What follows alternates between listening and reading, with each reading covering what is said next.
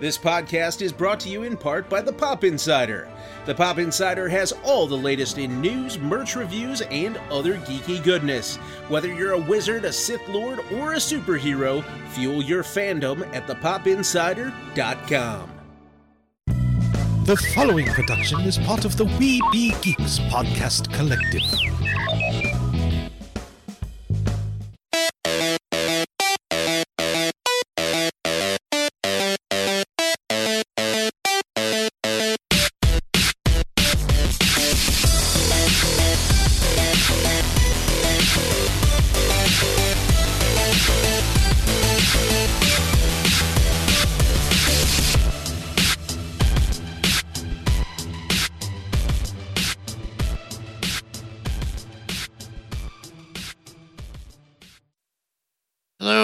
Welcome to another episode of the New England Society of Geeks podcast. I am your host, Derek, and this is going to be another edition of the Review Roundup. And in this episode, I have two things I want to review.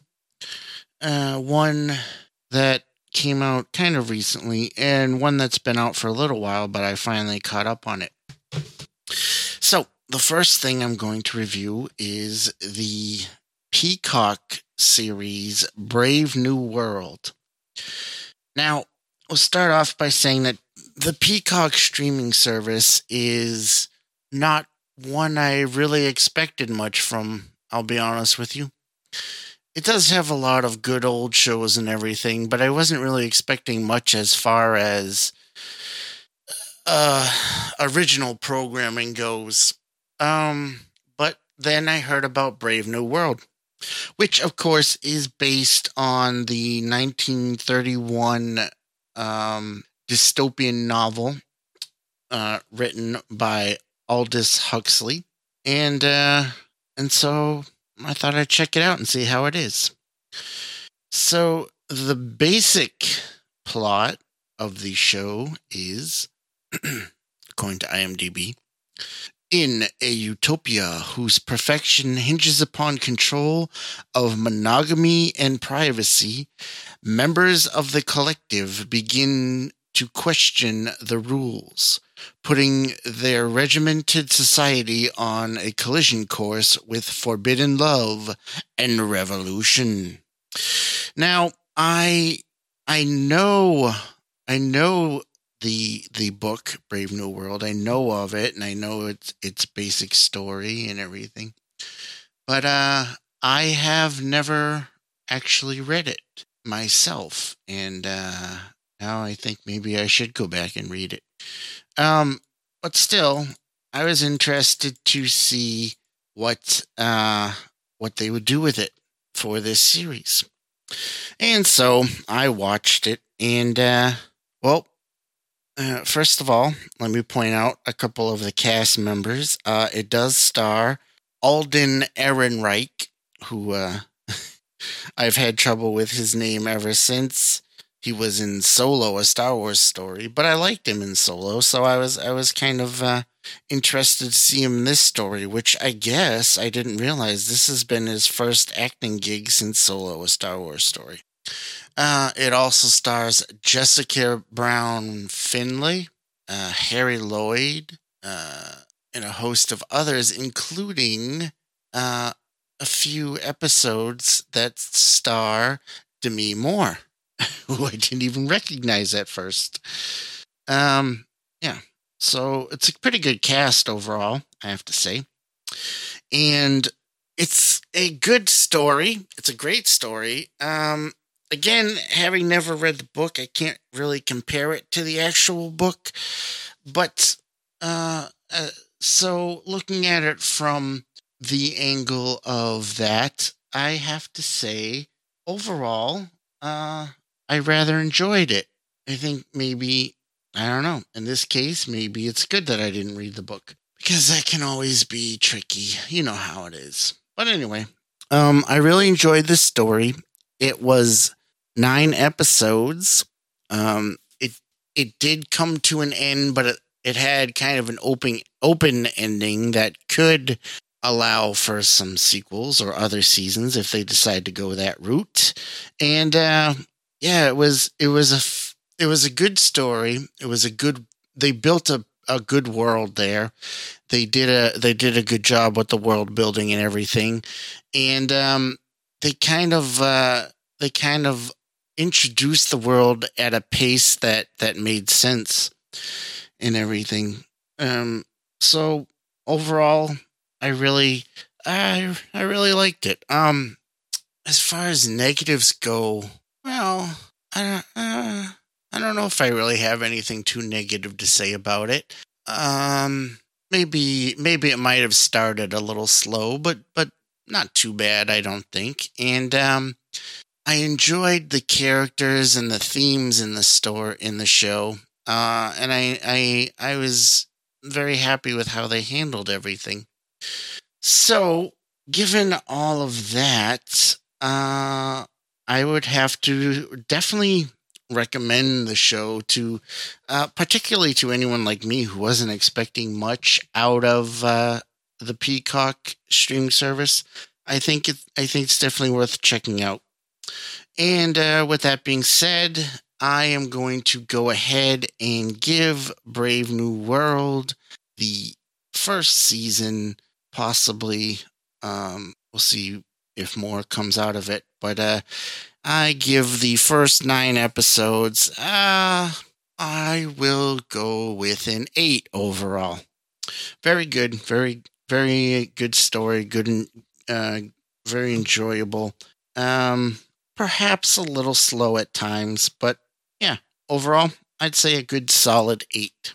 All right, excellent. So the next thing I have for a review is a Netflix series, and it actually has 2 seasons out, and there is definitely another one on the way. And so I watched the first 2 seasons. I've heard good things about the show. And that show is called Afterlife. And of course, it was written and directed and stars Ricky Gervais, which, depending on how you feel about Ricky Gervais, could affect how you feel about the show. But I think that would be a mistake. I happen to love Ricky Gervais, so of course I was drawn to the show. But, I understand there may be some people who are not a fan of Ricky Gervais. That's fine. I still say check out the show because it's probably not what you are expecting. And in the show, Ricky Gervais plays a man named Tony who works at a local paper in England, and who the show starts off a couple of months after his wife has died from cancer. And so because of that, he's very depressed and has thoughts of suicide and everything. And he says that the only thing that really stopped him from committing suicide is the fact that he has to take care of his dog. Beautiful dog, by the way. And as the show goes on, you get to learn more about Tony and, of course, his relationship with his wife, and also about the characters around him, including his co-workers at the paper, also including his brother-in-law who runs the paper, and also there are some other interesting characters along the way as well, including Tony's postman, who he starts off being really annoyed by, but they end up forming a relationship, and he ends up forming some other interesting relationships, including one with a widow and an older woman that he meets at the cemetery while visiting his wife, and she, of course, is visiting her husband, excuse me. And there's also a caretaker at the nursing home where Tony's father is that he kind of starts a relationship with, which ends up being very complicated and very interesting. There's an interesting relationship he strikes up with a a prostitute who prefers to be called a sex worker, who ends up being a very interesting character on her own. And so the show is a lot about Tony's interactions with these different characters. And that's kind of what makes the show, that's kind of the heart of the show and what makes it so good.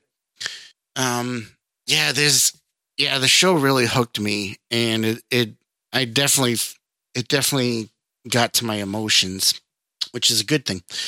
I really cared about Tony and the other characters and what happened to them. And it just really gets you, which is definitely a sign of a good show. Definitely. Sound like Rain Man there. Sorry. If I had to give it a couple of negatives, I won't really say negatives per se. These may be more nitpickies or something. Well, I will say there is a character. I want to say her name is Sandy. Is that right? Anyway, she kind of comes into the show as somebody new working at the paper, and it seems like there's going to be something big going on, or like it seems like there's a big reason why she's there. But yeah, Sandy's her name, played by Mandeep Dhillon. But ultimately, I don't know, she just kind of falls into the background a bit, and she has moments in the show, but it seemed like at first they were setting her up for something. But I don't know. They haven't really done much with her. And the only other thing that might be kind of, well, the show can be a little depressing at times. It can be heavy and a bit. It has some good comedic moments, but it also has some very heavy emotional moments. So just be aware of that going in to the show, and just know that it's definitely gonna get to your emotions at some points. And as long as you keep that in mind, I think you'll be okay. So I forgot to mention, but of course the show stars Ricky Gervais as Tony. It also stars Tom Baston as his brother-in-law Matt. Stars Tony Way, Diane Morgan, David Bradley as Tony's father. So the cast is very good if you know any of those actors. So there you go. So with Afterlife, I personally, it definitely got to me. It dug in its claws pretty deep. So for those reasons, I'm going to give the show a 9. There you go. Afterlife gets a 9. And Brave New World an 8. So pretty good shows overall. I'm definitely glad I watched both of them, and hopefully you will check them out and enjoy them as well. And I guess that will be it for this edition of the Review Roundup. Thank you all for listening. I really appreciate it. And, until next time. Be excellent to each other. Good night, everybody. Party on, dudes!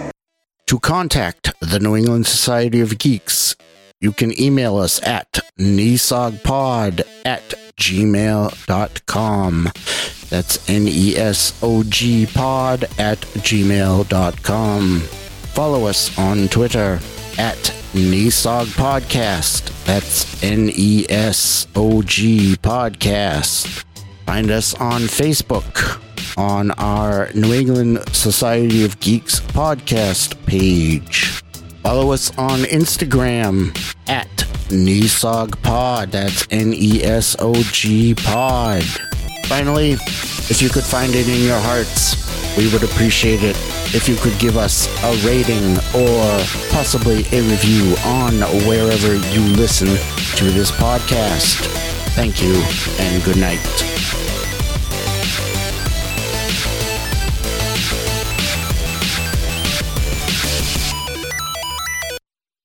Hello again, and welcome to the end of the episode. Thank you for sticking with us for this long.